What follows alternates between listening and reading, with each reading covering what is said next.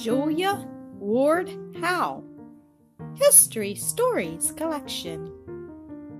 All the wars in which our country has engaged have brought heavy burdens and sorrow to women. Their duty was to cheer their loved ones as they went away to danger and perhaps to death. At the outbreak of the Civil War, from thousands and thousands of homes, father, husband, son, or brother went away, in many instances never to return. Women were left behind, praying for their working untiringly night and day to provide food and clothing and to keep up their homes. But there were other women who could not serve their country in this way. Many had no one to send away to fight. Among these was Julia Ward Howe. She was born in New York in 1819 of wealthy and distinguished parents.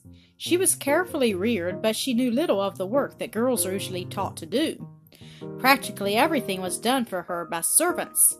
However, Julia dearly loved to read and study, and very early she began to write poetry.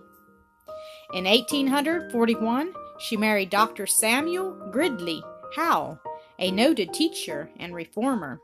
While visiting in Washington in 1861, she saw women nursing the wounded soldiers brought in from the battlefield of Bull Run. She was deeply stirred by the sights around her. What service could she do for her country? Her husband was too old to enter the army, her son too young. She knew that there were thousands making clothes for the soldiers in the field. But she could not sew for the soldiers or care for the wounded, for she had never been taught to work with her hands. She could only write poetry. Of what use was that now? One day her minister suggested that she write words for the popular army tune, "John Brown's body lies mouldering in the grave."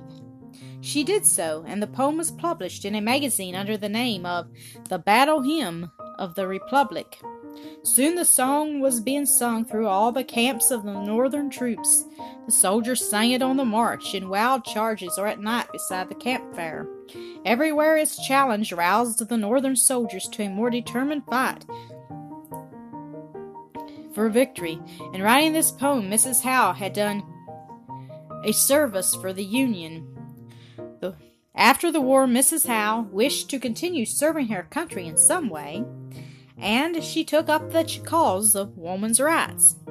Women had had little or no chance to educate themselves and broaden their minds by discussing with each other subjects outside their homes. She thought women's clubs would work to free women from the narrowness of mind that comes from thinking only of dress, hired help, and housekeeping. From then on, she devoted herself to establishing clubs for women.